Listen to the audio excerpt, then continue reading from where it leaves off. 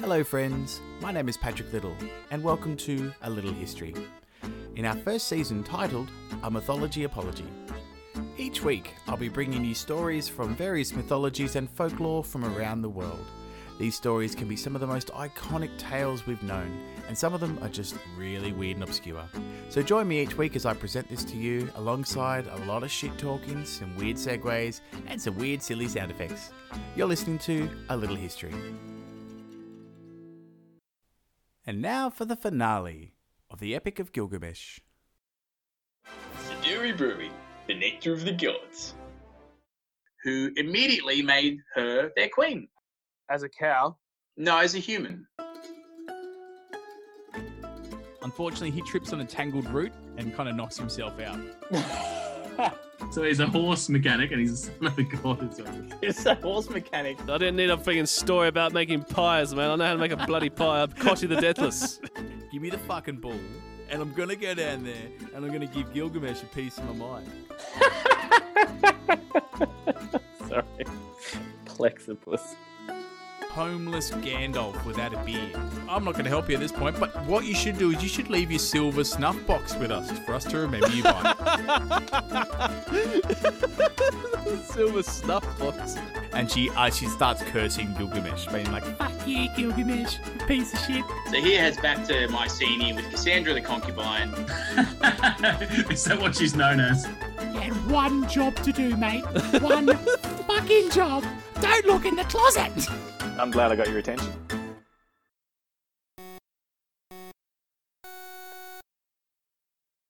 Huzzah! All right, welcome back, everybody, to part 3 of the Epic of Gilgamesh. Oh. The saga continues. Wow. Will it end? We're not quite sure. Are you going to do like a Harry Potter thing where it'll be in 2 parts? The last movie? Yeah, halfway through and just be like, yeah, two-parter. It's like, oh, shit. That's how you get the big bucks. It will not end. I'm going to hobbit this and just stretch the shit out of it. Oh, please don't. The Hobbit. Ugh. How bad. So, so where we left off from last episode, Enkidu is dead. He's gone. No. He's gone. Enki deceased. And unfortunately, it does affect our main man, Gilgamesh. Chuck's a bit of a fit. And yeah, he's prone to them. Yeah, he goes full Marlon Brando and just like rips off his shirt and his robes. He's running around the street screaming Enkidu's name. He's distraught. He's not dealing with this very well at all. Puts on 80 kilos. Yeah. Just eating hamburgers. He signs up to do the island of Dr. Moreau and you're just like, what? Bad move, Brando. Good movie, by the way, guys. If you want to laugh. Tip top. It's one hell of a movie. It's a riot, that is.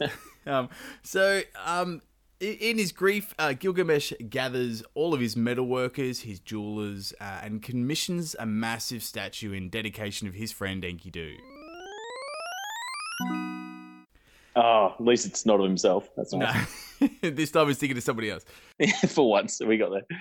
Nice. Oh, well, that's good. Yeah, it's Enkidu. He's reclining in a chair. It's a place where, princes will come and kiss his feet, and people can come and make mournings and offerings, or mourn him and make offerings to him in public and all that.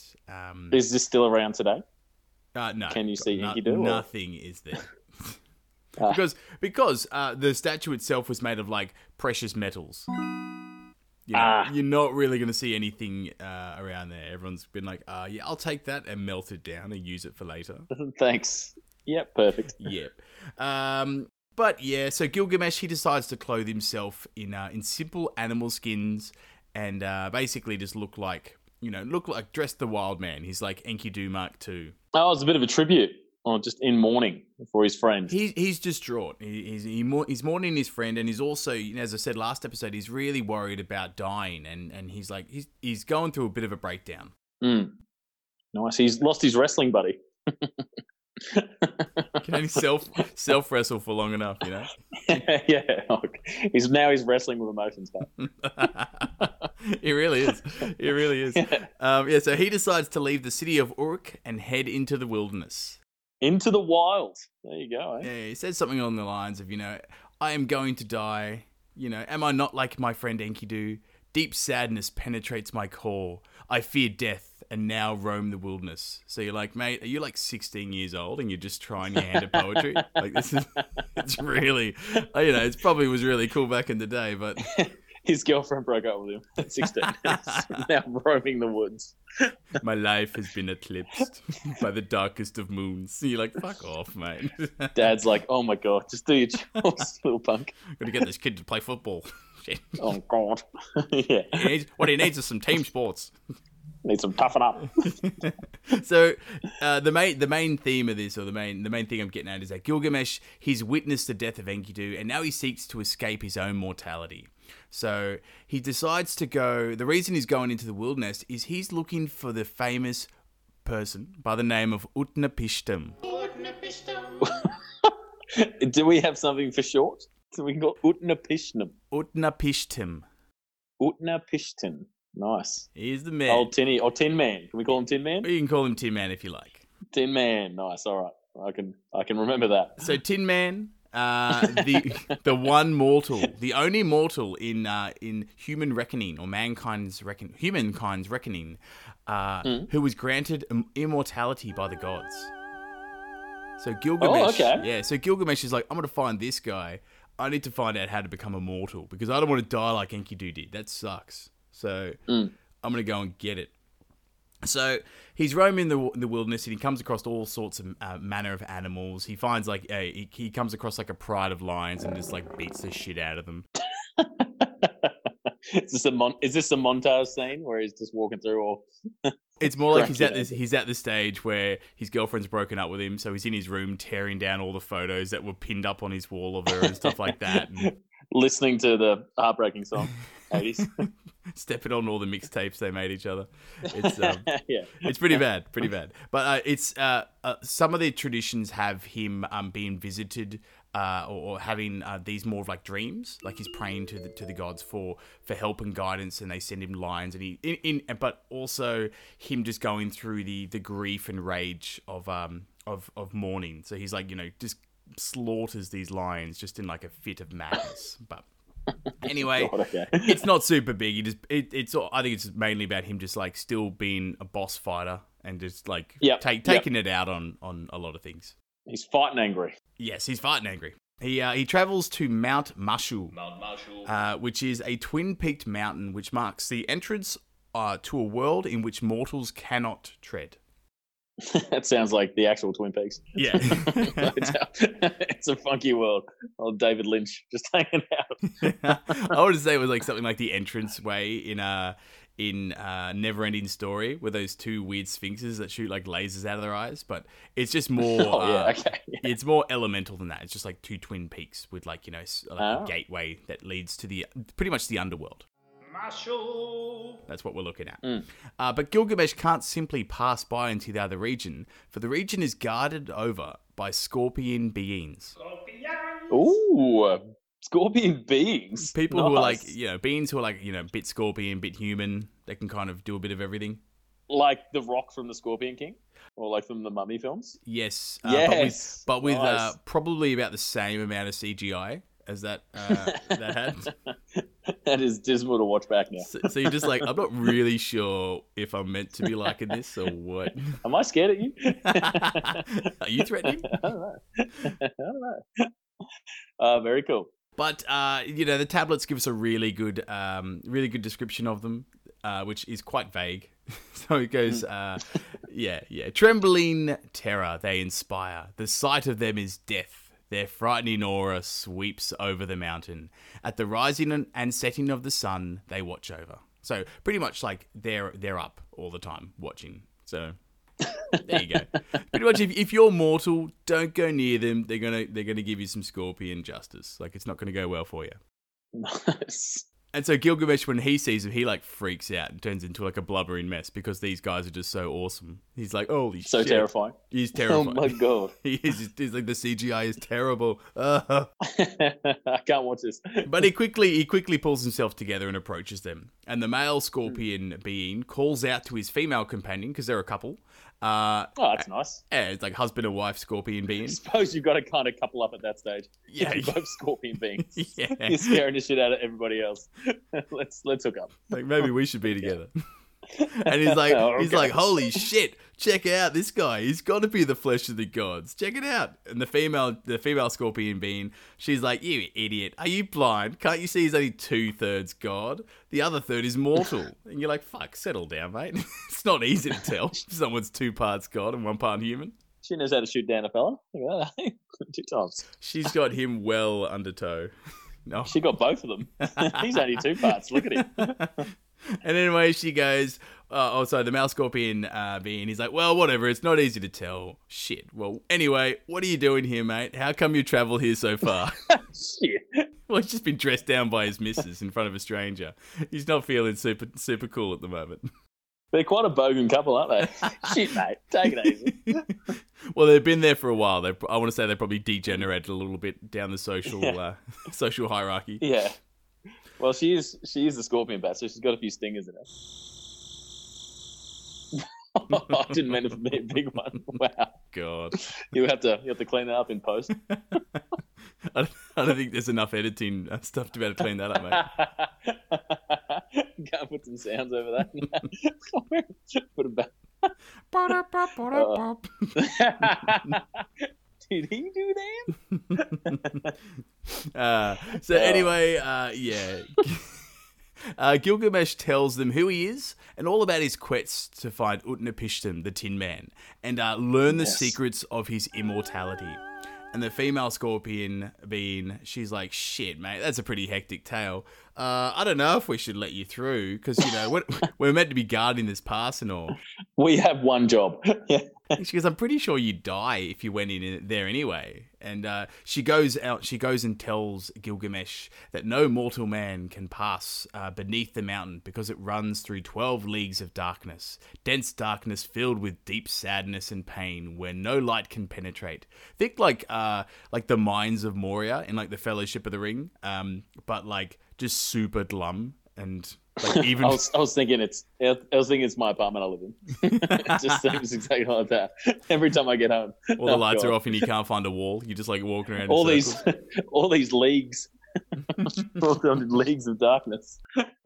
Shocking. But Gilgamesh, he's still a pretty convincing guy, and he convinces the guards to let him pass. And in the end, they're like, "Sure, mate, it's your funeral." But you know, actually, yeah, he has got 2 parts God, so I'm sure he'll be fine. Like that's fine. They sort of show him to the entrance. Go, all right, on you go. And so Gilgamesh travels through the deep darkness, black darkness, for a whole day, and emerges on the other side of what can only be described as like a wonderful paradise. So think like your typical, Garden of Eden, like just it's absolutely wonderful in this place, like this lush forest and all that jazz. And he goes, by the edge of this forest lays a sea, and by this sea stands a tavern of all things. You know, you finish. It does sound like heaven. You finish walking all night, you find a bar, you're good. You first see that, this forest is pretty good. If it had a there it is, a tavern. Yeah. Oh, there it is. Awesome. Terrific. Do I just think of things and they happen? No, just the tavern. Okay. We know Gilgamesh loves a drink. He doesn't mind a drop. And so Gilgamesh, he approaches the tavern and he sees the tavern's owner, a female being by the name of Siduri. Who she's startled by his appearance. Siduri. Siduri. And she's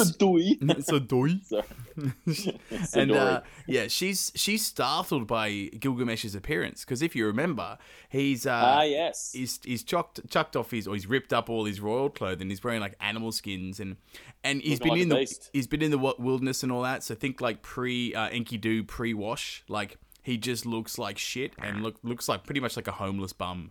And Siduri's like, fucking hell, mate, this guy looks well bad. And then like locks the door on him because she thinks that like he's going to come by and like trying to murder her or something like that. Well, Gilgamesh would usually do that. So yeah. She's got good instincts. I want to say she probably just thinks, he looks homeless, doesn't have money, like doesn't look like he'd have any money to pay for anything. So she's like, nah, mate, we're shut. And Same, mate. Gilgamesh is not happy with this at all. He's like, what the fuck is this? He goes, I've just been through the deepest of darknesses, full of sadness and pain for a whole day. I want to come in, so you better open up this door. I'm going to break it down. And then he goes, oh, wait a second, I should probably tell you who I am. I am Gilgamesh, and tells her his story and all the feats he's achieved and all that. And Siduri asks, well, if you are Gilgamesh, who fought and defeated Humbaba, beat up some weird lions, and grappled with the bull of heaven, how come you look like a destitute bum? Someone taking a slide his little career. Well, she's got the doors locked. She's probably feeling pretty good about this now. She's like, Yeah. if you're this great guy, how come you look like shit? I think you're just a nutcase, buddy. But let's hear. Go on, prove me wrong. Gilgamesh replies, of course I look like shit, mate. Like, my best friend Enkidu is dead. And I'm sure she knows who Enkidu is as well from all the tales. And now I'm a man of constant sorrow, okay? I'm not feeling very good about anything right now. So it's tough to look your best when you're in constant sorrow. It's tough. True that. Yeah. But so anyway, Siduri, she's really nice, and she's persuaded and convinced to open the door to Gilgamesh. Oh no! And offers him as much food and drink as he wants, and bids him to clean himself up and put on some clean clothes. Toss off the animal See, skins. bums, all you need, bums, is a story and get a kind heart. You can spin a good get yarn. In and get free food. Yeah, you can get let in anywhere. Yeah, I'll take this opportunity just to tell you a little bit about Siduri in sort of Mesopotamian mythology. Oh, we're getting a backstory. Just a on little bit. Siduri, okay. She's not just some bar wench. Yeah. Oh, beautiful. Well, Siduri is traditionally the goddess of winemaking and beer brewing. So she's a good goddess to know and a favourite of this podcast for sure. But Sponsored by Siduri. Siduri Brewing. Siduri Brewing, the nectar of the gods. Yeah. Wow, not anymore. But anyway, what I find really interesting about her is that she's considered to be a manifestation of the goddess Ishtar. Oh, okay. If you remember Ishtar from part 2, Yes, her yes. and Gilgamesh didn't really get on too well. Gilgamesh, you fucking dick. Oh, and then back to this is She's the same goddess who Gilgamesh rejected and talked shit about her. And then he and his mate killed the bull of heaven and then chucks its bum at her face. And she's like, yeah, I don't know. It's weird that she's being super nice, or, a manifestation of Ishtar is, in this instance, Siduri, and she's treating Gilgamesh really nice. Is this going to change, Pat? Well, I can't say. I will say later on, but I can't say now. It just seems very In part 4. yes, No. in part 4. Oh shit. No, it's one of those instances where they say, oh yeah, the gods are really, benevolent and kind and all that. But at the same time, like, she's super impulsive and quick to fucking dudes up. So, I just thought I'd put it in there. It's rather interesting that's she's there in that form. Or that character. It might just be like a different thing, or maybe she's even just gotten over it. She's understood that Gilgamesh is in mourning. He's not feeling. He's a bit down at the moment. Maybe she's like, all right, I won't pull any punches on him. I'll just give him some food and some drink and some clothing, and we'll see what happens. Well, women love a fix me up, don't they? The sad man they can fix up. She's been charmed by him. Well, yeah, maybe she was just a little bit dirty before, and now she's like, oh, this is my chance. I can get my way and build my man up. Yeah. Oh, he's so brooding. Oh. Oh, nice. Oh, and Gilgamesh. If anyone likes a brooding man, it's fucking, yeah. Jon Snow, shit. But anyway, her offers of food and drink and a bath and clean clothing, that's not something Gilgamesh is interested in right now. He's done with earthly delights and he doesn't want to be delayed from his goal. And so he tells Siduri about his need to find Utnapishtim and to speak with him about immortality. And Siduri's like, oh, mate, Utnapishtim, he lives across this vast sea from the pub, like where we are. And from the place that we are right now. And Siduri warns him that no one can make that perilous journey across the sea, save for the valiant Shamash himself. Now, if you remember Shamash... Shamash. Pretty much Gilgamesh's patron god. They got 13 wins to the face. He's the only one who can do it, apparently. And you think at this point, Gilgamesh should be like, oh, it's no worries, I got this. Like, me and Shamash, we're pretty tight. But everyone keeps telling him no one can do stuff. I think he should just keep doing it because he's breaking down barriers. He keeps doing it. And besides, Shamash, he's not turning up to this party. He might just still be a little bit red-faced about what happened with the whole Bull of Heaven and his boy offing that. He might just be like, I'm just going to sit this one out. Yeah, Gilgamesh doesn't need my help. I'll see you next saga. Yeah. And so when she sees that Gilgamesh can't be dissuaded from his quest, Siduri tells him about a ferryman named Urshanabi. Hello. Nice. A ferryman or? No, just the ferryman. He's Ooh, you big beast. Yeah. Oh, big and brooding. That's how I like him. Oh, he stinks. Let's get off. Oh, he actually rides a ferry. All right. Yes, he is a ferryman. And he knows how to navigate these waters. So he's one of those like eternal beings who are there, and he knows how to get across this vast ocean. And Siduri tells Gilgamesh that, across this ocean lies the waters of death. So you've got the ocean, and then you've got a part of the ocean called the waters of death. It just keeps getting better. It sounds like a lovely place to go to. I don't think they want him to go there, do they? Well, it must be a lovely place because that's exactly where Utnapishtim resides. He's got the ocean of death. Nice tract of land on the shores of the waters of death. Lovely. So lovely, good spot. And she tells Gilgamesh where to find Urshanabi, the ferryman. He lives deep in the forest, just nearby to where the pub is. So not too far. You don't want a big walk after you've had a couple. I mean, that's just no good. But everything else has been so far. So we just lighten up on the workload here. Yeah, exactly. Just a quick walk, quick stumble. And so Urshanabi, he lives deep in the forest, as I said, and he guards what they call in the tablets the Urnu snakes and stone things. Now, this is really obscure because it's scholars so far haven't been able to actually agree on what they actually are and what they represent. Because I love that scholars are debating it. What are these stone things? We debate everything. Every single thing. Did you say we? I say we. Shit. When did you become a scholar? In my dreams. In my dreams. Jeez. Put a little podcast together and you're calling yourself a scholar. Shit, I'm like Feifel on his way to America. One day I will be an American. Shit. Oh, God. Yeah, you just skip to the ending, pal. Don't worry about your studies. Just Roll credits. Roll credits. Get that bow tie. Anyway, Christ. And so various scholars, not me, yourself included, yeah. They still can't agree or find out really what the Urnu snakes and stone things actually represent, because various incomplete accounts of the tale, of the tablets, sort of make that part of the tale not so flash. But there are a ton of tablets from various Mesopotamian digs that are yet to be translated. So hey, we might get an answer to that one day.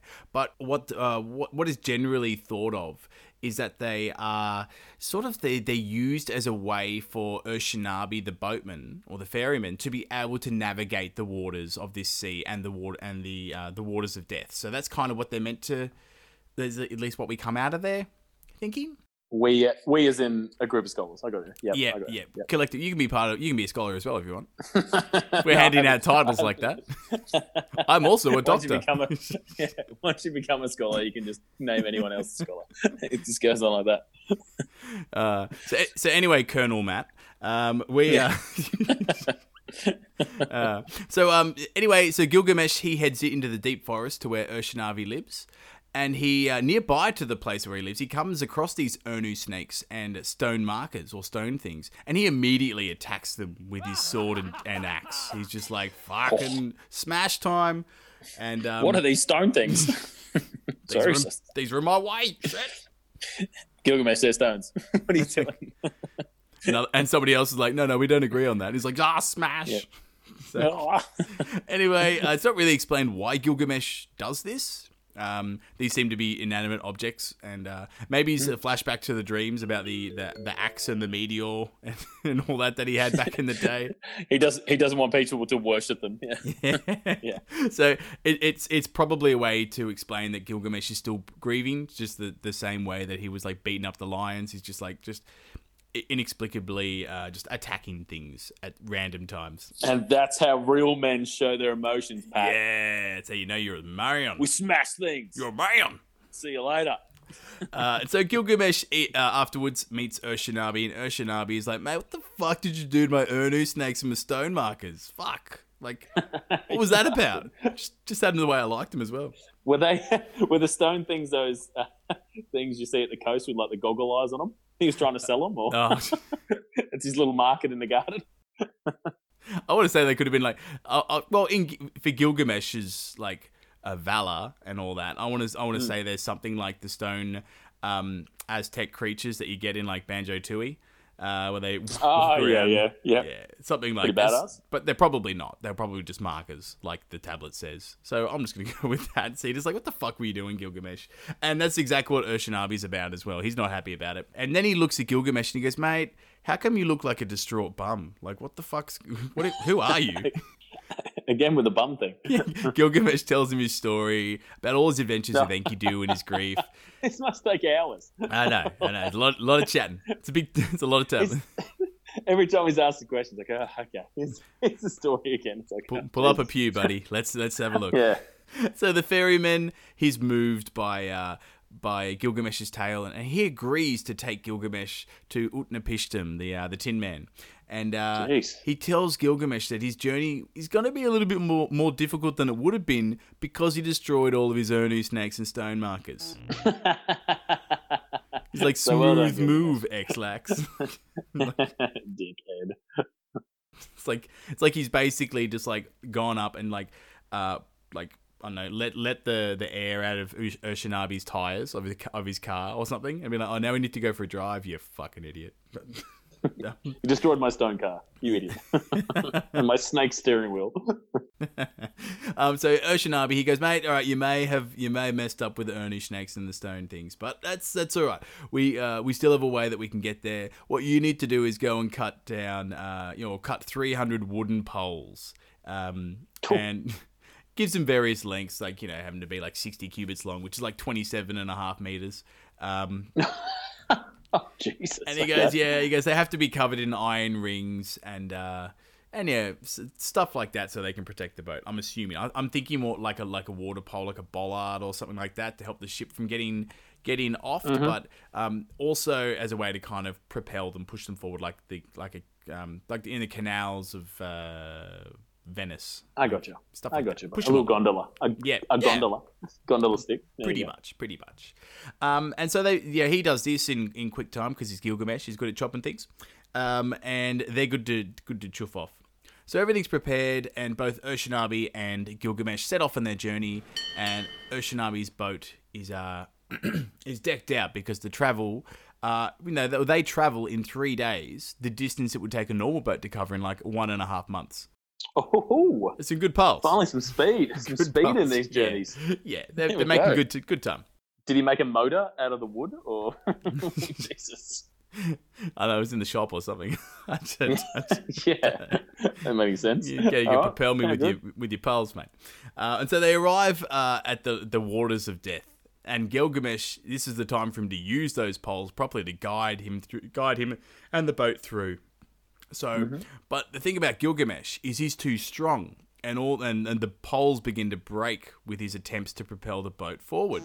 Oh. He breaks 299 of these poles before he figures he should do another one. Well, just imagine Urshanabi in the back of the boat going, "What the, come on, mate? What's this guy doing? How many of these things is it going to take? For it to sink in. After the last pole is broke, Gilgamesh is like, fuck this. He takes off his animal skin, so he's standing there full buff. It's only a matter of time. Oh, yeah.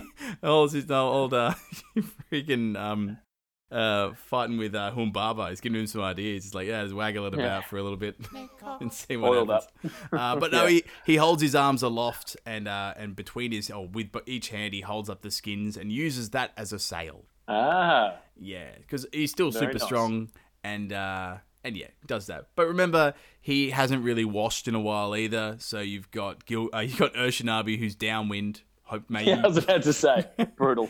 In Gilgamesh, stinky bum balls. Oh, salty. Anyway, and while this is all happening in the waters of death, there stands an old man on the shore in the distance, and he's wondering what the hell's going on.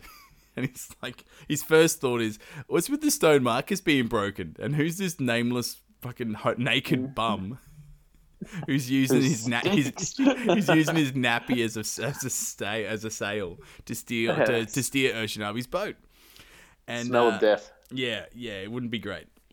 And Urshanabi and Gilgamesh, they disembark the boat, and the old man asks Gilgamesh who he is and pretty much just like why he looks like shit. And you hope he's put his skins back on by now. But Let me guess. Does he tell him his tale? Well, the ferryman's just like, oh, Jesus, not again. I had to listen to the story again. Well, I don't want to break with tradition, so I won't. And Gilgamesh is like, I'm Gilgamesh, I'm grieving. And he tells him the same story he's told everybody during this journey. And how he's pretty much shed himself of his riches and now he's living the rough man wild life. And he tells the old man about his desire to gain immortality.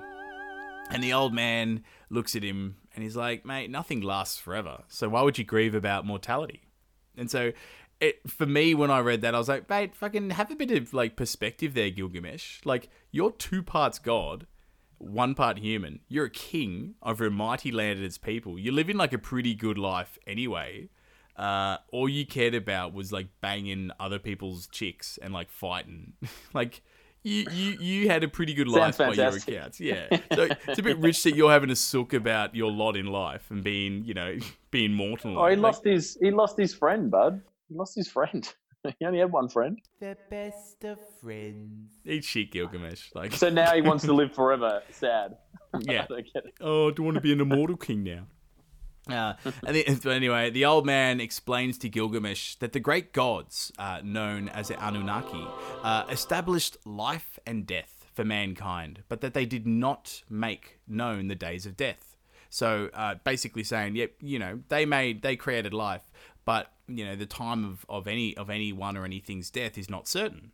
So that's kind of what makes life beautiful, is the fact you're not really sure when it's going to happen. It's a wise old man, isn't it? Yeah, well, Gilgamesh certainly thinks so, because the penny kind of drops for him, and he realizes that this old man is Utnapishtim. He is the Tin Man, the man of which Gilgamesh finally seeks. worked that out. Oh, did he? I thought we just assumed. I thought you even said that when you got there. I knew it was him. Look at me, eh? I'm pretty clever. Well, I am a scholar. Yeah, and a doctor, and a colonel. Yeah, and a doctor. All over it. Yeah, and so Gilgamesh, he is in awe of Utnapishtim. And he's like, dude, we are the same. I was totally going to fight you to gain the secret of immortality. But now I can't bring myself to strike you. Can you just tell me what I need to do to become immortal? And Utnapishtim is like, yeah, no worries, mate. I'll tell you a secret. Please don't fight me. And we'll hear all about this secret if you guys buy something. Yeah. After this quick ad break. Buy all the stuff, guys. I want to hear the secret.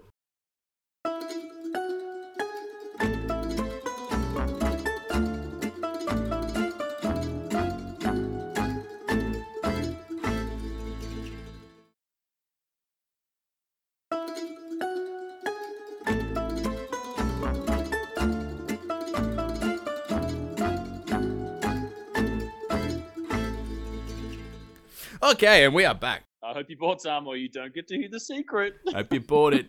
You don't get no secret. I'll stop listening now. You don't get to hear it. It's the honor system, guys. If you didn't buy something, you can't listen. So all three of you that are listening, stop. Unless you didn't buy anything.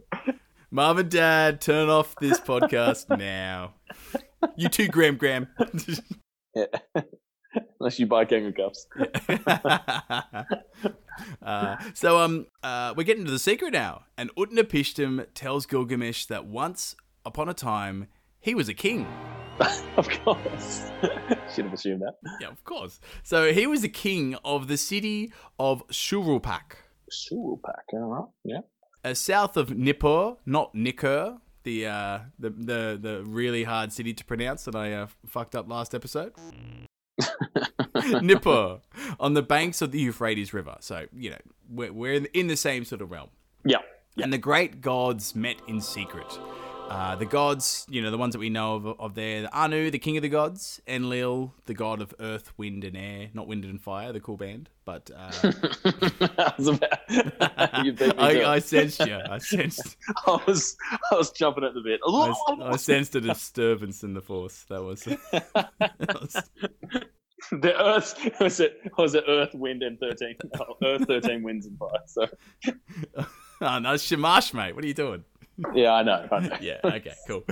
You've also got Ninurta, the god of or goddess of war and wells, amongst the other things I said earlier. So she's and wells. A lot of stuff going on here. You got Inugi. Inugi.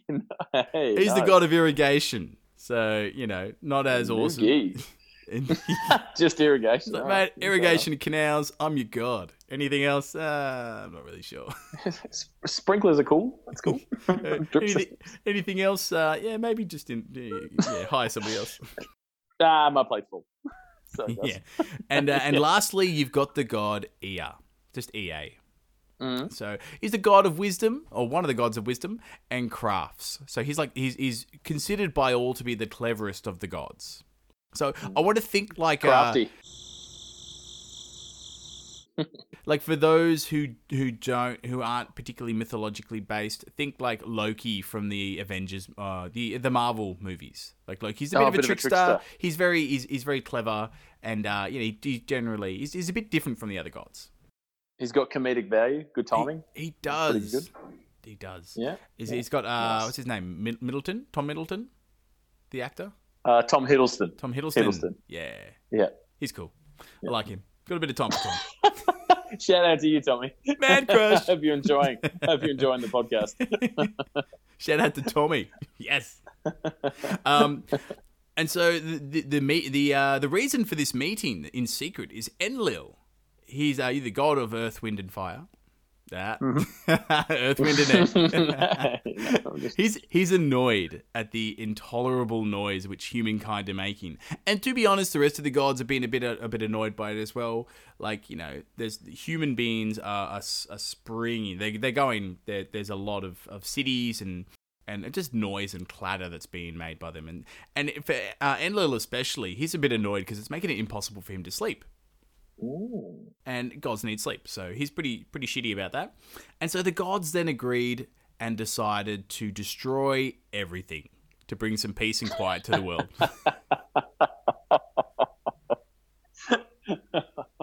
Well, yeah, you have to start somewhere, I suppose. Well, yeah, it's destroy everything. Seemed like a quick meeting as well. Like, I just stop it all. Yeah.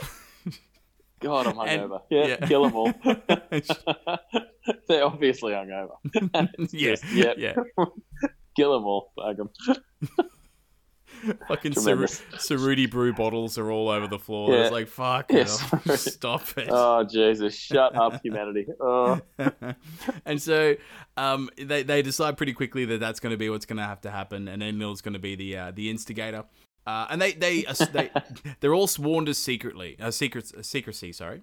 Mm-hmm. And Ea, he wasn't really down for having this happen, especially because Utnapishtim, the king of the city, and his family, they get destroyed. They'd be destroyed as well, and he's got a nice affiliation with them. So he decides that he's going to have something to say about that.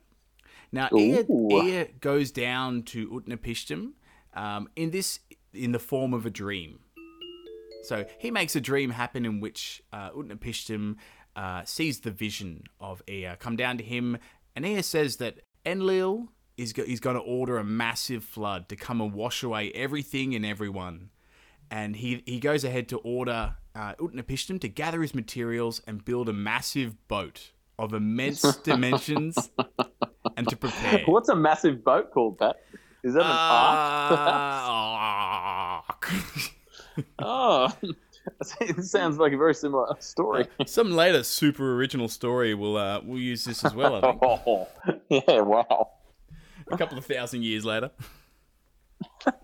The old ark story. Oh, Jesus. But anyway, Utnapishtim, he's a little bit worried. He goes, "Oh, mate, that'll be a while to build a boat that big. What do I tell my fellow Shurupakians, like my fellow human, humans? What do I do? Do I warn the elders or anything like that?" And Ea, in the dream, pretty much just tells him to lie. And says something like, "It appears that Enlil is rejecting me, the king. So I can't reside in this city anymore. So I'm gonna go off. Yeah, I'm gonna go off to Apsu and hang out with Ea. That's what I'm gonna do." And so this is it. So this is what he says to the people of Shurupak the next day. Yes. Okay. They're like, oh, okay. That's a bit weird that our king is going to get banished. But should we come with you? Just leave him? Should we come with you? Because we're your people. Like, should we do that? You're our leader. And he's like, no. Don't worry about that. What you guys should do, just stay here. Because, my main god, Ea, he's told me he's going to rain down some abundance for you. Like shitloads of fishes. You're going to have great harvest. He's going to make it even. Get this. He's going to make it rain loaves of bread and wheat. It's going to be fucking great. You guys hang in the city. And they're like, it's going to be good.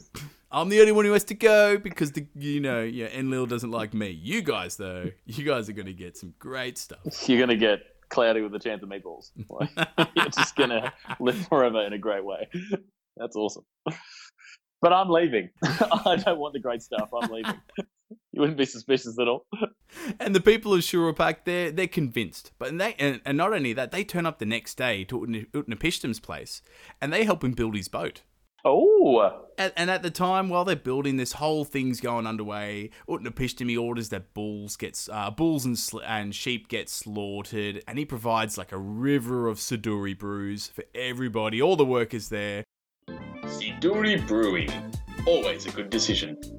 Oh, so it's just keeping them, Keeping drunk. them happy. So they'll do whatever they want. It's pretty much intended for them to celebrate like it's their New Year's festival. Okay. Why are we building this really, really, really big boat? I don't know. Just keep drinking, mate. Shut up, mate. Keep drinking. Exactly. Try the sheep. Yeah.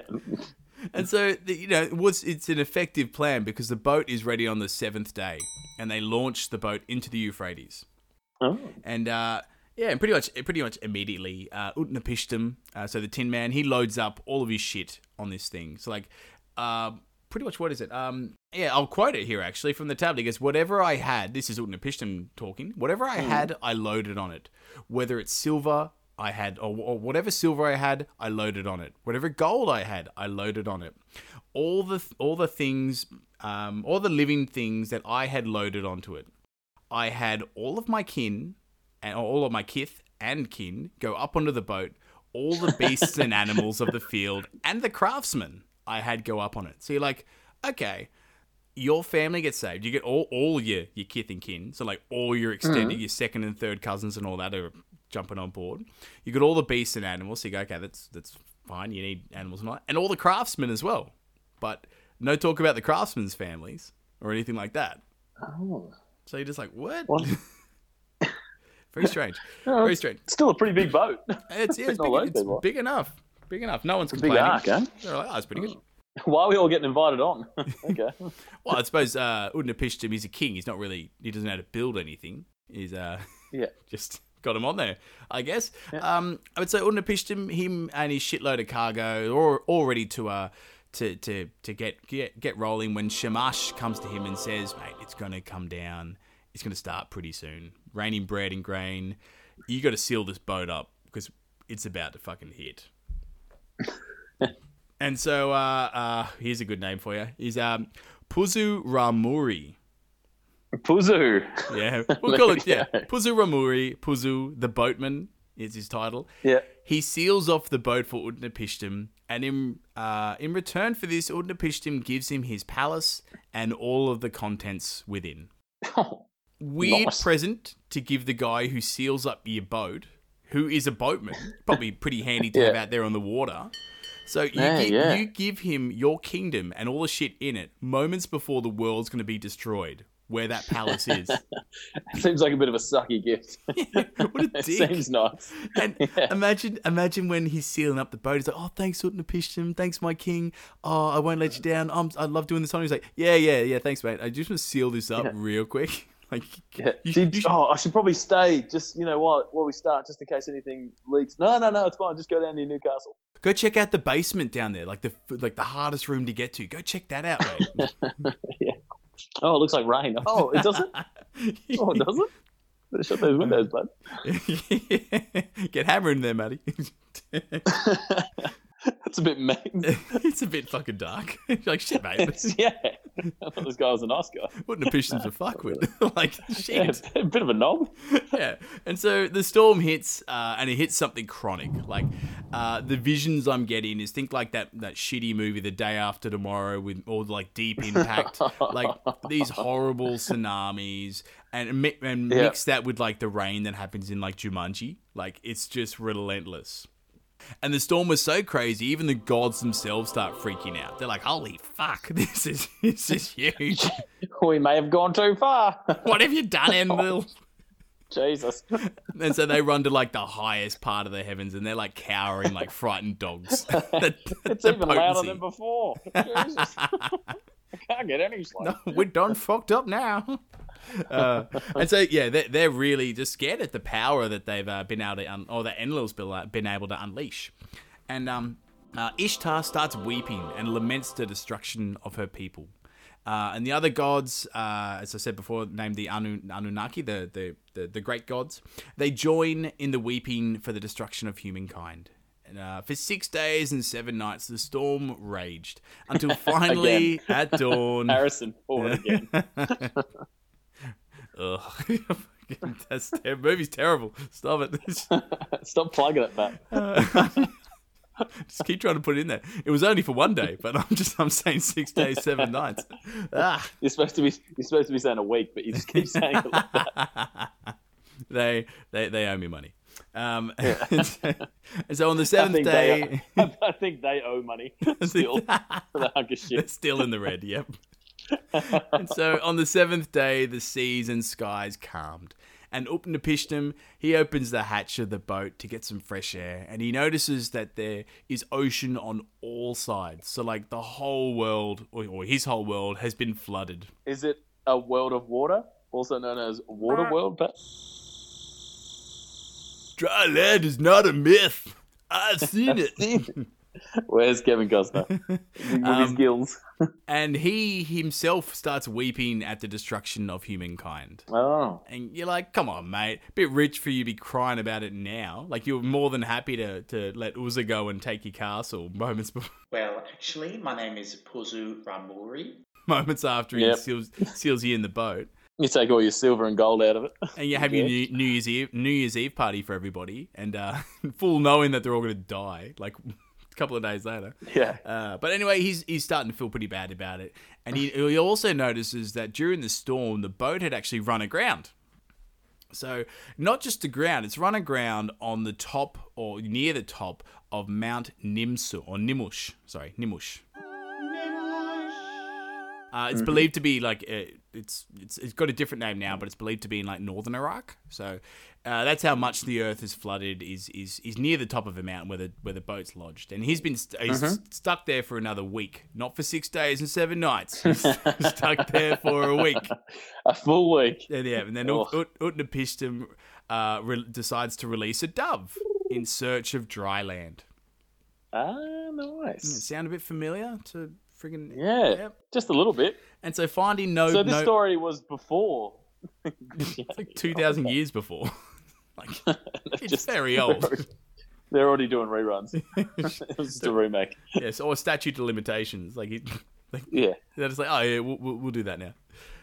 Anyway, does that mean we'll soon have another 6 Days, 7 Nights movie. Or We could only a hope. remake We could only hope. with Harrison Ford and Anne Heche as their age now. Extremely We're old. on the same island again. What? What? So, Gosh. so yeah, the dove has been released, and finding no place to perch, the dove returns to Utnapishtim.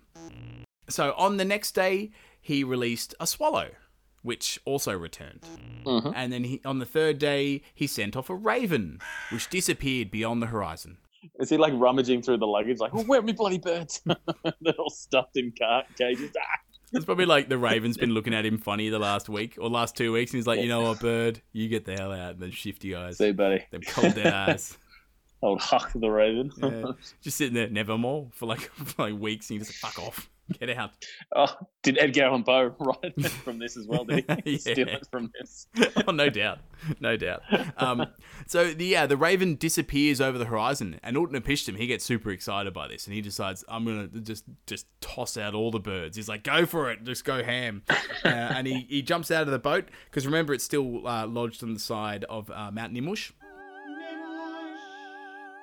And he decides to make an offering of incense on the side of the mountain. And overhead, as in the heavens, the gods smell the offerings, which apparently smell really nice because they just go bug fuck over it. Like they So just a bit of incense. It's incense and a bunch of other sacrificial stuff that they would make, people would make or sacrifice to the gods. So it smells great. And the gods just go they're crazy for it. Crazy for it. They start gathering around the altar, which Utnapishtim made this sacrifice. So it's like Link's body spray, Africa. Like, is that what? It's just It's what everyone who wears Link's Africa thinks. Like, it's what all the guys think chicks do when they smell Link's Africa. That's that brute stuff. I know. That was me when I was 16. I was like, oh, no. I'm going to be swimming in it. Girls will fall over. And the only thing I was swimming in was Link's Africa, because you use like half a can on yourself thinking it's exactly what they want. I can't lie. You smell like pure gasoline. Oh, shit. Stings the nostrils. Yeah. So... But for some reason, the gods they react to it like a dog would react to seeing a schmacko. Like they love it. Is Smacko a worldwide treat? Are other people going to know this? It's got to be. It's got to be. Well, just tell them dogs go wacko for schmackos. That's the saying. It's probably as well known as the movie 6 Days and 7 Nights. It's probably that well known. Probably. They're both up there. And we've got to remember, it's been about a fortnight since the gods have been sacrificed to by anybody, because everybody else is dead. So they're probably like really needing a sacrifice, somebody to give them some attention. And so they love the smell. Ishtar comes down wearing a necklace of lapis lazuli. Now it's shaped in with the jewels shaped like flies. Now lapis lazuli, is like the jewels of heaven, but it's a stone that is used now in like modern day jewelry. But it's one of those stones that it clearly have use for worship. In God, at least in Mesopotamian cultures, like it's a good thing to have. Apparently, if you're a god, it's a fancy stone. Gotcha. Yeah, I'm on it. Not like cubic zirconia. Like she's putting on the good stuff this time. Ah, nice. Yeah, she's coming down saying her lamentations over what has happened, and she won't forget this day and what all happened, and okay, fair enough. Like she was happy to open the underworld and let all the dead come up and eat the living, because Gilgamesh said no to marrying her, but she's pretty, like, she feels pretty bad about this. Wherever a woman scorned. So, you'd tell you could tell from this day of this flood to the day that Gilgamesh rebukes her, a few things have probably happened in her to change her mindset. Like, she was like, oh, I feel so bad that everyone's dead. And now she's like, kill everyone because he wouldn't leave me. Wah. But, yeah, Ishtar sees this offering and all that. She gets all the other gods to gather around the altar of the offerings which Utnapishtim had made. But she forbids Enlil, the god who caused the flood, from coming near, as it was he who caused the flood in her mind and consigned her people to destruction. And that's where you're like... So even though they all agreed to it. Yeah. Yeah. I'm pretty sure you were part of this agreement there, Ishtar. Don't you be jumping on your high horse now. You were more than happy. Like this Sneaky bitch. Maybe with the exception of Ea, because he at least like tells one of his human mates what's going on. But like, you got blood on your hands as well, sister. Like don't you try to step out of this one at all. Yeah. So all the other gods are there, and Enlil rocks up because he smells what's cooking, and you know he's obviously wanting as well. He sees the boat. Oh yeah. And he just goes ape shit. He's not happy at all. And he's like, what? Are there mortals on this boat that I see? No one's meant to escape this flood. I am fucking ropeable. And Ninurta... I just want to sleep. Yeah. Ninurta pipes up and she says something along the lines of, mate, if any mortals survived, Ea's probably got something to do with it. That guy knows all the things and he probably told somebody about it. And Ea, like, he's like, I don't know if he's looking sheepishly or not. He just steps up to Enlil and basically questions the severity of Enlil's actions. And he's like, mate, if somebody does you wrong, don't destroy them. Just mess them up a little bit so they learn, like, something. Like, he's like, you could have sent a lion or sent a wolf or like a famine to ravage humankind, but you went straight to the flood. That's a bit extreme there, mate. Now, all this is probably something they should have talked about at their secret meeting.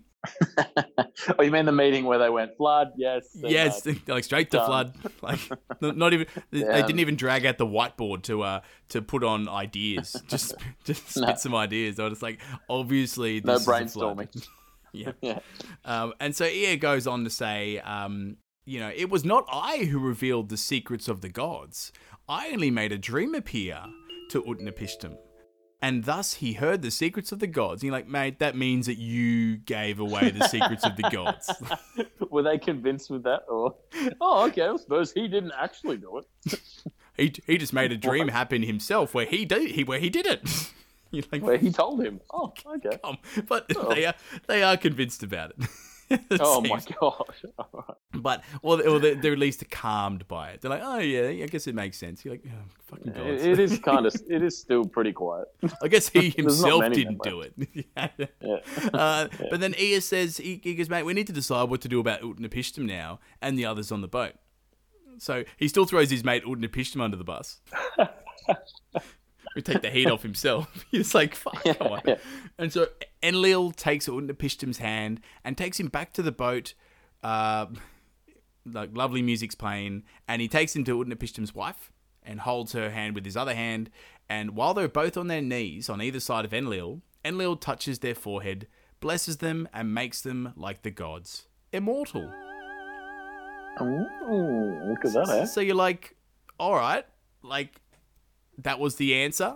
That's the end? That's the answer? Like, you were so pissed off that we were mortal. Oh, I'm so annoyed that you guys are mortal and you survived my flood. Oh, I'm going to make you immortal now.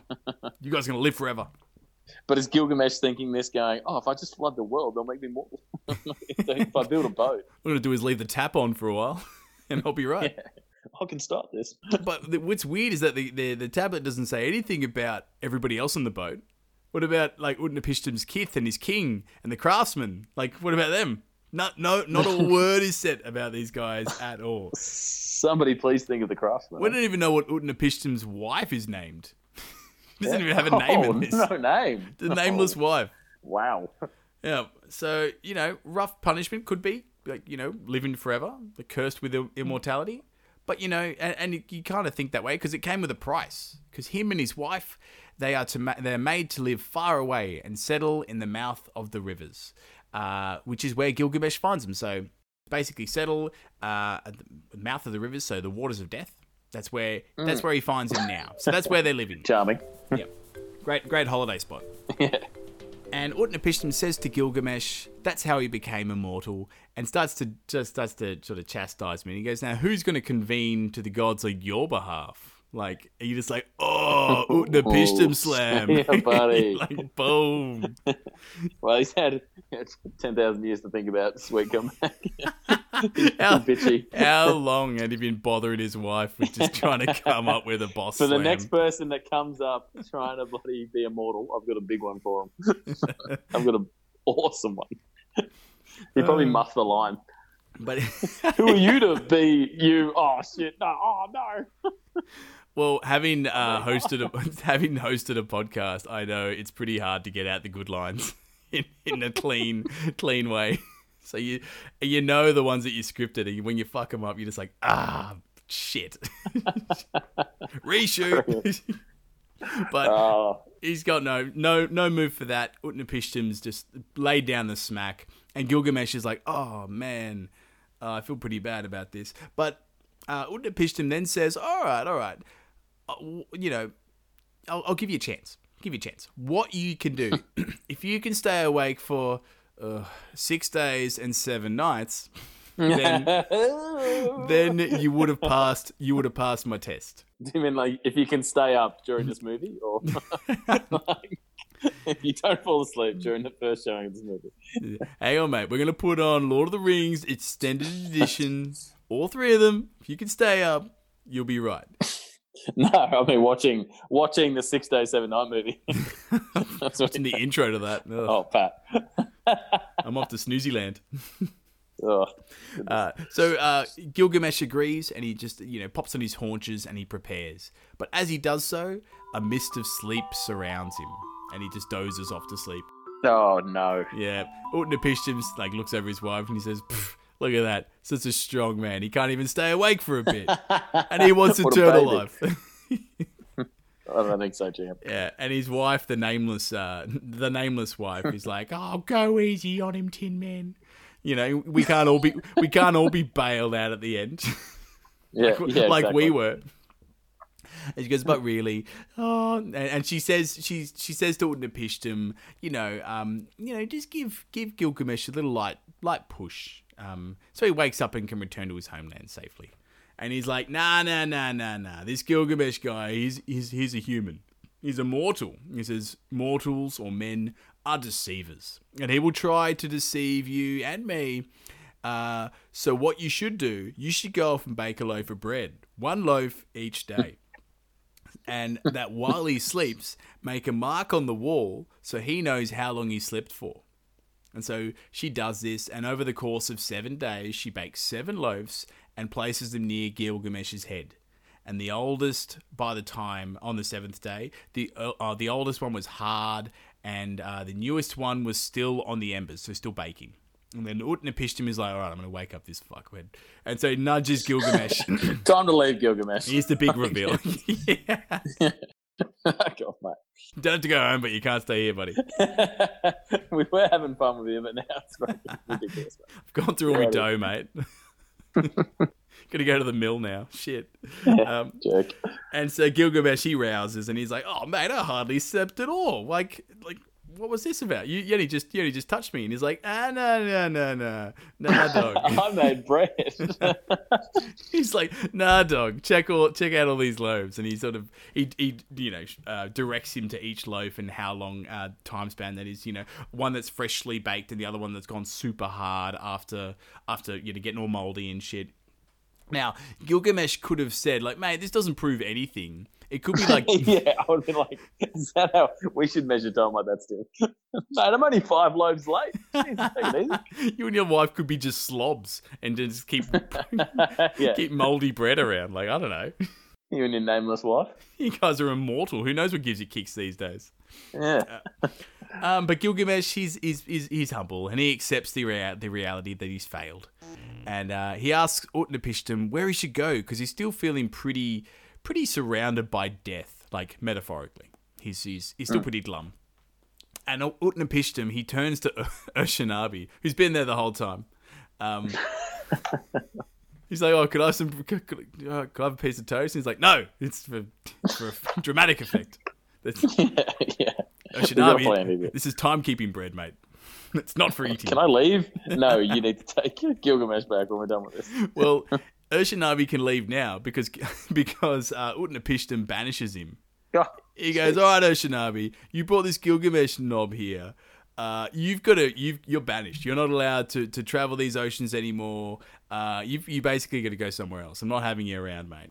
But he tells him to take Gilgamesh to a washing place where he can get himself all nice and cleaned up, get all the shit off him, toss all the animal rags away, and just give him a fresh set of clothes. And you go, first of all, that's pretty tough treatment of the ferryman. He's just doing his job. Oh, and then you give him another job after firing him. Yeah.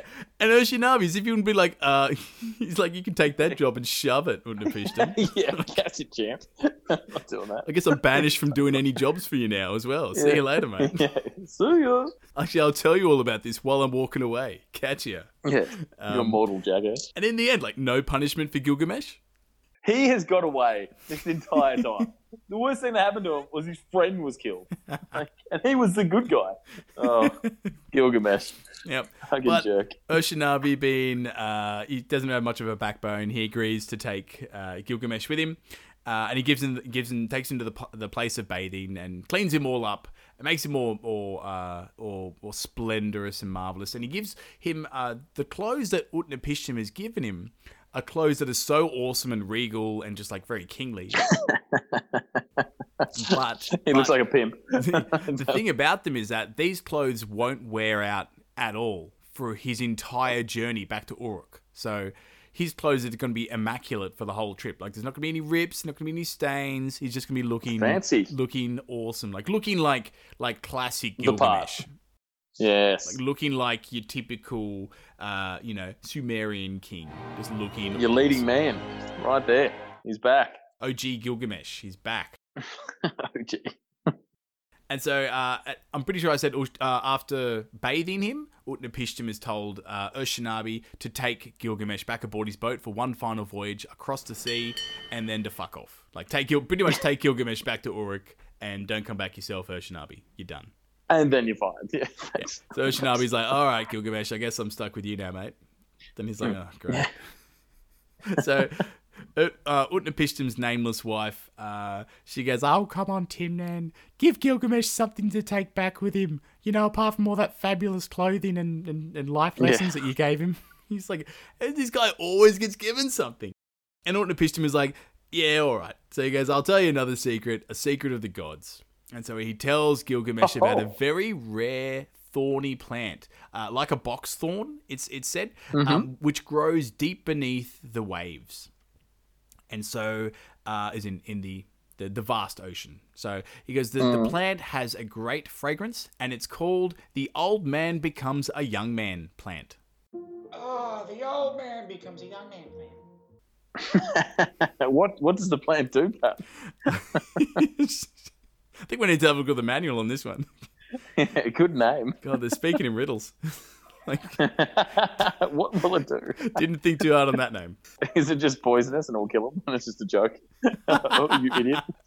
You actually ate that? Well, he's immortal now, so he's probably good on telling jokes and just fucking with mortals. But he tells Gilgamesh that if he grasps or has the plant, that plant has the power to turn an old man into a young man, in case the title of the plant didn't give it away to you. He goes, doesn't say anything about immortality, or just might be like age reversal. Think like a Benjamin Button thing, or like a reset. Like you revert back to being an old man. It's kind of implied that it's you get to be immortal, but the way it's worded, you sort of go, I'm not really sure. Like, you might just have a second. They should have named the plant better. It's be a bit more accurate. The immortal plant. That turns you from a young man to an old man, but then you get to stay as a young man. But, They call it the old man becomes a young man forever plant. Just that. Yeah. How young exactly? 22. There you go, 22 forever. Revert to being a baby forever. You're like, shit. Cool. Yeah. Oh, Benjamin Button. Yeah. So they set sail, and it's not long until Gilgamesh spots the plant. Has he already turned into a baby? Or Look, it's King Gilgamesh. Awful. Give him something to play with. Give him the tag of a shirt. That'll keep A him rattle, happy for now. Set of keys. That'll be fine. And so Gilgamesh and Urshanabi, they set sail, and it's not long before Gilgamesh spots the plant with his awesome eyes at the bottom of the ocean. And is he just sticking his head out like on the boat, just into the water? yeah. So he ties a couple of stones to his feet, jumps in the water, and sinks to the bottom of the ocean. Hope he knows the knot he tied. Jesus. He's a mighty man. Don't worry, he's good. He's got some stuff going on. And so he finds the plant, and after a few pricks on the thorn, he manages to grab it, and then unties the stones, or unfastens the stones that are tied to his legs, and he swims to the surface with the plant in hand. And Gilgamesh is overjoyed, and he tells Urshanabi that when he returns to Uruk, he will share it with the elders and the people, and then partake of the plant himself. So you think like, oh, this is like a new look Gilgamesh, like man of the people. Yeah, look at him go, eh? But that's one version. Oh no. Another version where it reads that Gilgamesh, he's saying that he'll go and test the plant on some old man in the city. Some old mate. Yeah. And then to see if it works, and then have the rest himself. So you're like, that's the Gilgamesh we know. There he is. There's the Gilgamesh. Classic dick. So anyway, they cross the waters of death in the big sea, and they jump back over onto land. They moor the boat, and then they set off on foot. They don't stop at the pub. Siduri's her door is undarkened by the duo, and because they got to go. They got the plant. They're feeling good. So for 50 leagues, they travel, and then they stop for the night by the shore of a cool spring. And Gilgamesh, you've walked 50 leagues. You're like, man, I'm gonna get my soak on. Jumps into the spring and relaxes. But as it happens, a snake catches the fragrance of the thorny plant. Ooh. And he slithers up to it and gobbles up the plant. And then slithers back into the bushes.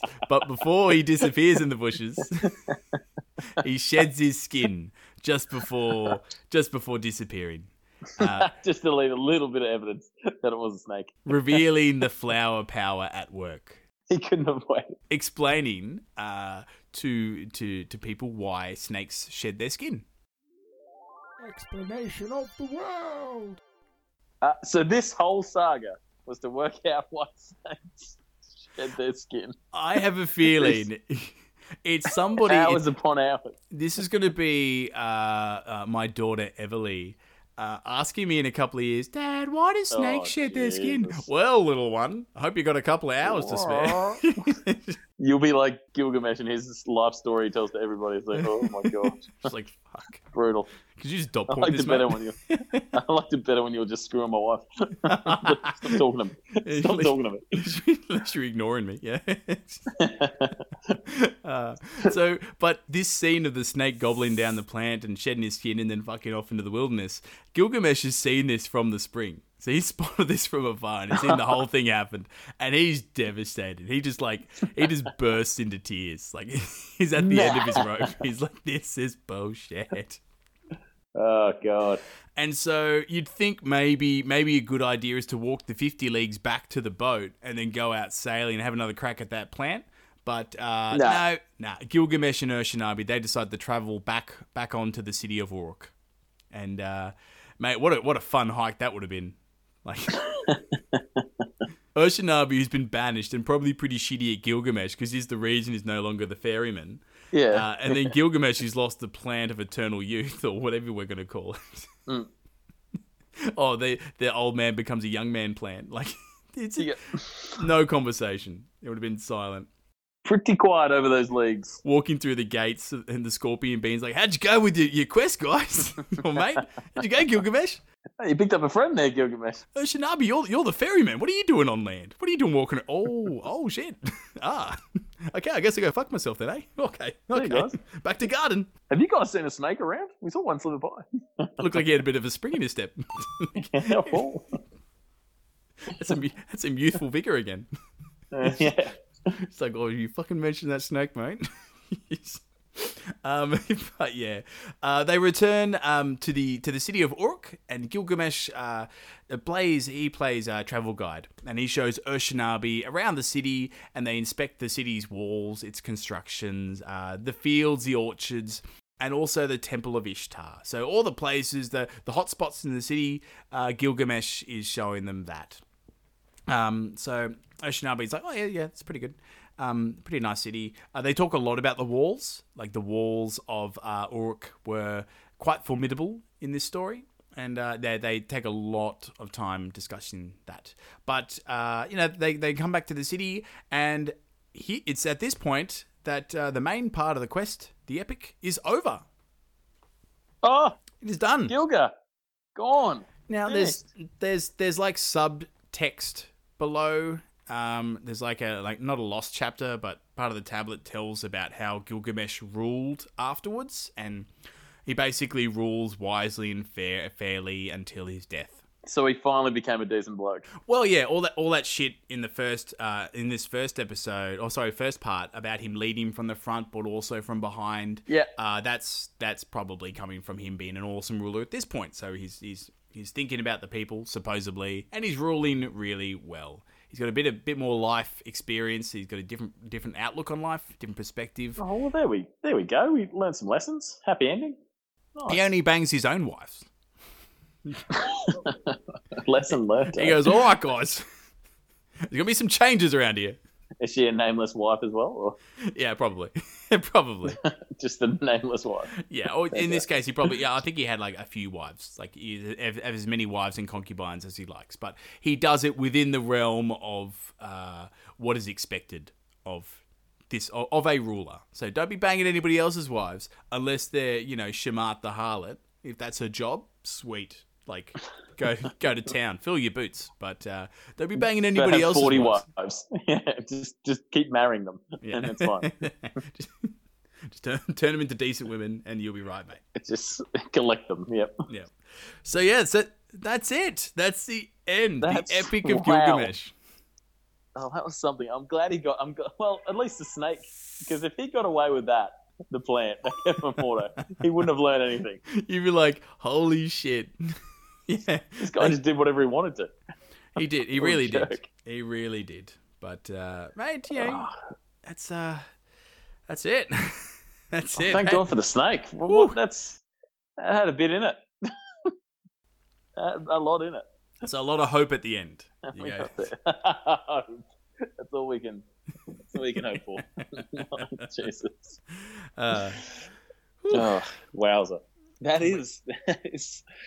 I hope everybody else enjoyed it. That was good, yeah. I personally love that story. It's got a bit of everything. It's got everything.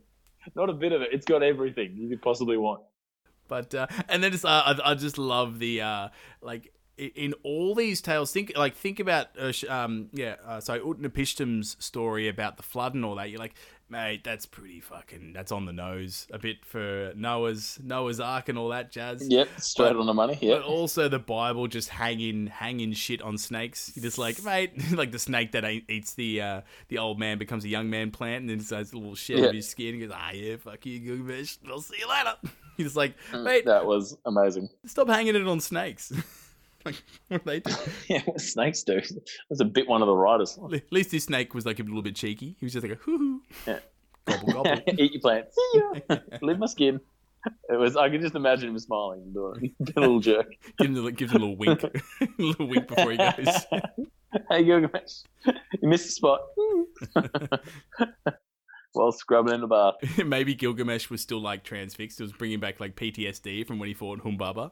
He's like, snake. Oh my God. Snake dick. Oh. Gone back into his snake trance. He's like, oh. He just froze up. Oh, very good. So Gilgamesh. We're all well aware of Gilgamesh now. Yeah, we know Gilgy. And he's prick youth days and then became a good leader. Well, it'd be pretty bad. Actually, it'd be pretty funny if he ended up eating the plant and then somehow it was mistitled. So he goes to become Gugumesh, the baby king. I think that's a good spin-off. Stuck in that. Pitching that around the campfire or around the scribes' room. So I'm like, how about if Gilgamesh turns out to be a baby? And everyone's like, what? Get out. The baby king. Yeah. And then he's immortal, so they can't get rid of him as king. It's like, he's a fucking baby. He won't die. He's a baby, but he's still probably 3 times as strong as anybody else in the city. He's like that Hercules baby. Yeah. Yes. It's like, oh, still can't get him off. He's just really irrational. Absolutely. He's just a little jerk. Oh, it'd be a good kingdom. Yeah. Oh, well, we got a spin-off movie. Very nice. Oh, well, very enjoyable. Well, thank you for inviting me into that saga. Oh, thank you for being a part of it, mate. I think you brought some amazing colour to it, and it's been The a movie pleasure. 6 Days and 7 Nights is my cover. Go watch it, everybody. Yes, it's now showing. You will be disappointed. If you thought this podcast was a waste of time, go watch that movie. Then get yourself some perspective. He also threw out Island of Dr. Moreau with Marlon Brando. Yeah, that was a bit obscure. Oh, who else? Oh, Val Kilmer. Yeah, it's a Yeah. movie. It is trash. And David Thewlis. I know that one. Yeah, it's wow. Was that Lupin from Harry Potter? Was that him? Yes. Yes. Yeah. David Thewlis. Yeah. Yeah, that movie is shit. I remember it's Val really Kilmer poor. getting intimate with a cheetah woman. I think I remember that. And I was like, done. Yeah, you were just like, what? Oh, well, we shall leave it there. And, mate, I'll catch up with you next time. I promise I won't give you a multi-episode series. Another epic. You epicked out. Yeah. Wow. That was something else. That was good. It was good. Yeah. All right, then. Well, thanks for listening, everybody. And like always, if you like the podcast, give us a like, leave a comment, and wherever you're hearing us. And yeah, hey, if you have any topics, any myths or folk tales that you'd like us to go through that we haven't commented on or done anything on yet, please, shoot us a message, shoot us an email, and we'll see what can be done. But for now, we shall say farewell. Bye-bye. Thanks for listening to A Little History. We're an independent podcast, so it would truly be wonderful if you could like or follow us wherever you're hearing A Little History today. And feel free to leave a comment below as well. Now, if you want to get in touch, have any suggestions for future episodes, or you just want to send in your love, send it to alittlehistorypodcast@gmail.com. You can also find us on Instagram, Facebook, and Twitter under A Little History Podcast. All right, we'll see you next time.